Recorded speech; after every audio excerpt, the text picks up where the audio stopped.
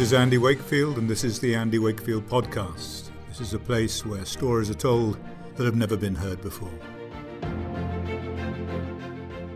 Welcome back to the Andy Wakefield podcast. Lori Gregory here with Andy Wakefield and our guest, Jim Moody. Andy, part 3 of our COVID crazy. Part 3. I mean, this is a series that could run and run right now, but yeah. Where did we leave off?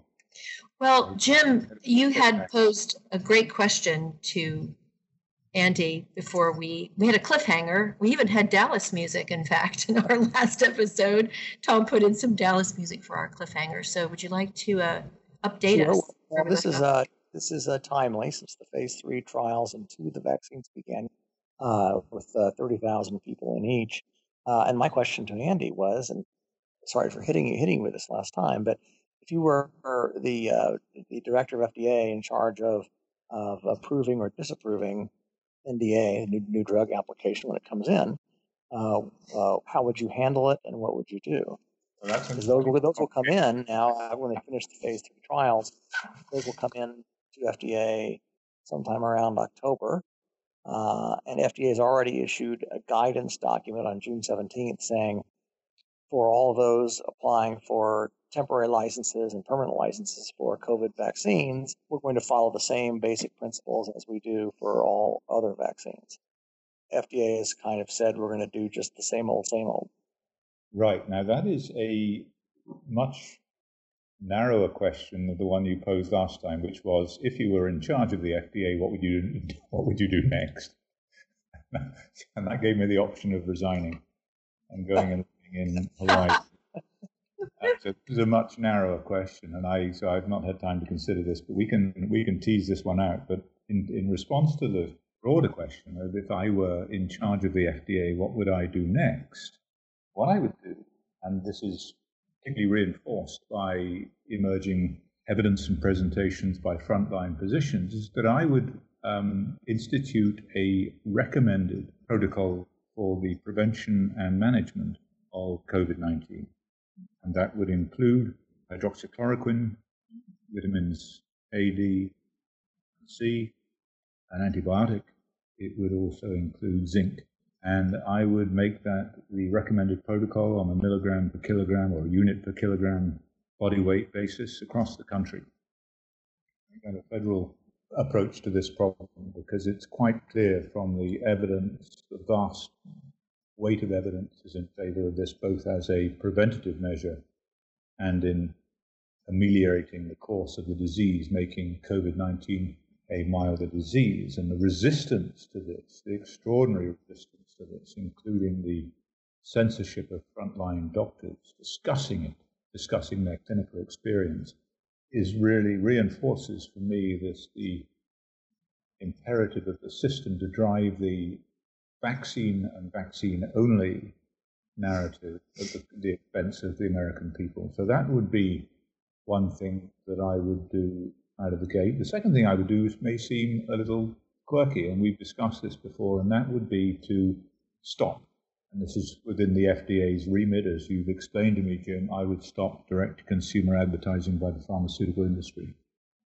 And what I believe that might do is lead to accurate and honest reporting, or more accurate and more honest reporting about COVID in all its aspects, and including treatment, because the industry, the media, would no longer be beholden to and influenced by the pharmaceutical companies, who clearly stand to make very, very little money out of the preventative and treatment protocol that I've just suggested, and a lot of money out of vaccines.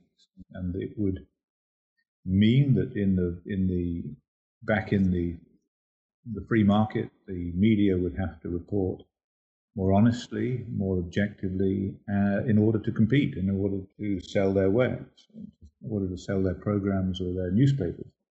And we would get a more accurate representation of where we are with COVID. So those would be my two immediate approaches to dealing with this issue.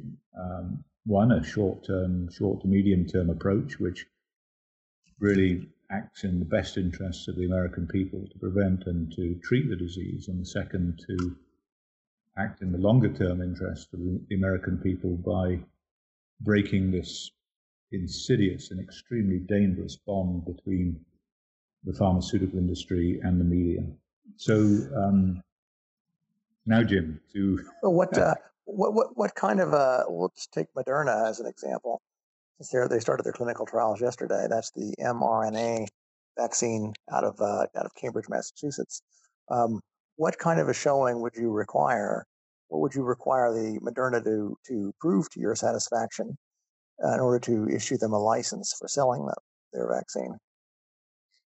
I would require a randomized, placebo-controlled, true placebo-controlled, with the injection of saline as a placebo. So a randomized, placebo-controlled clinical trial, double-blinded, so that those administering and those receiving are not aware of what is being given or received. Controlled clinical trial, which would last for 5 years, at least, a minimum of 5 years. And that's what I would require, and that's what it would be required of a pharmaceutical, and is required of every pharmaceutical, and there is no reason for vaccines to be treated preferentially over pharmaceuticals. In fact, quite the opposite, since they're being given to healthy individuals. The standards of safety, the rigor that is applied to them should be substantially greater. So that's what I would require. I would require that those data made available to scrutiny by independent epidemiologists, statisticians who can analyze them. And only when that's done would I be satisfied that this was something that would be available to a population, if it turned out to be safe and effective, on a voluntary basis, and never would it be mandated. Well, now they're unlike the trivial diseases they are looking for vaccines for. Mumps is an obvious example. The argument here is that since this new novel coronavirus, the China virus, is killing people at maybe a 2x or a 3x higher rate than the seasonal flu, there's a sense of urgency that people might want to sacrifice some uncertainty for the benefit of changing the mortality and morbidity that they would face from the disease. Yes, I don't think, you see, the problem is it comes down to informed consent. And if people knew the history of vaccination, the true history of how one defines safe and effective, and what that really means in the real world, and what the risks are, the true risks are.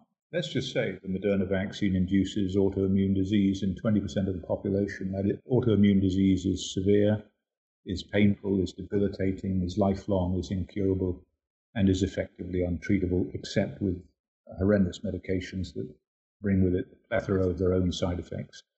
If people knew that, would they genuinely take the risk? And it's the job of the FDA to protect people. It's the job of the FDA to protect people from risks that they don't understand, because they are not fully aware of the information, and nor should they be. It's hugely complex.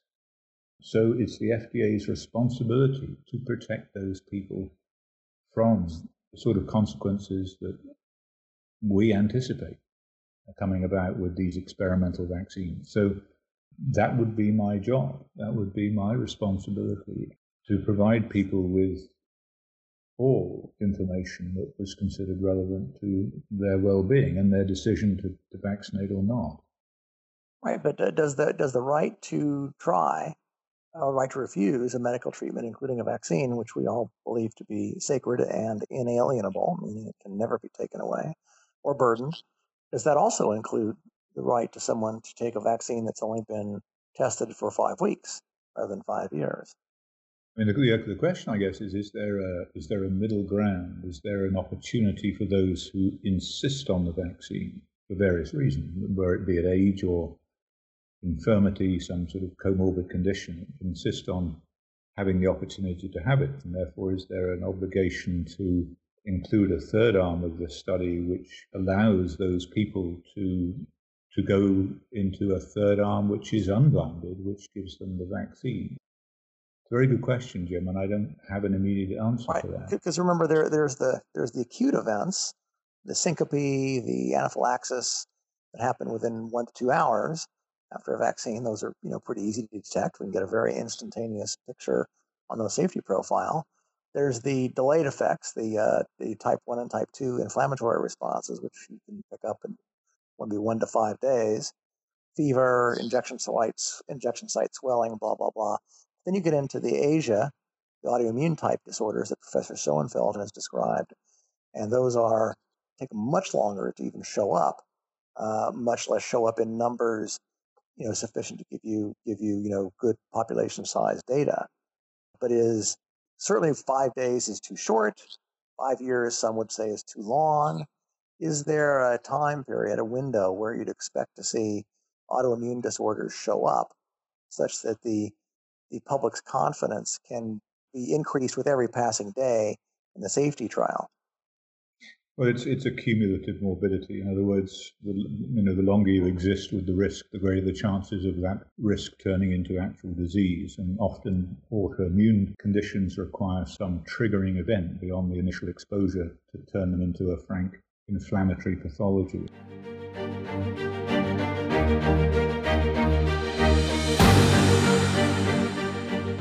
You've been listening to the Andy Wakefield podcast. To continue the conversation, go to 1986theact.com/membership, where for $5 a month, you can subscribe and access the Andy Wakefield podcast in its entirety and much more.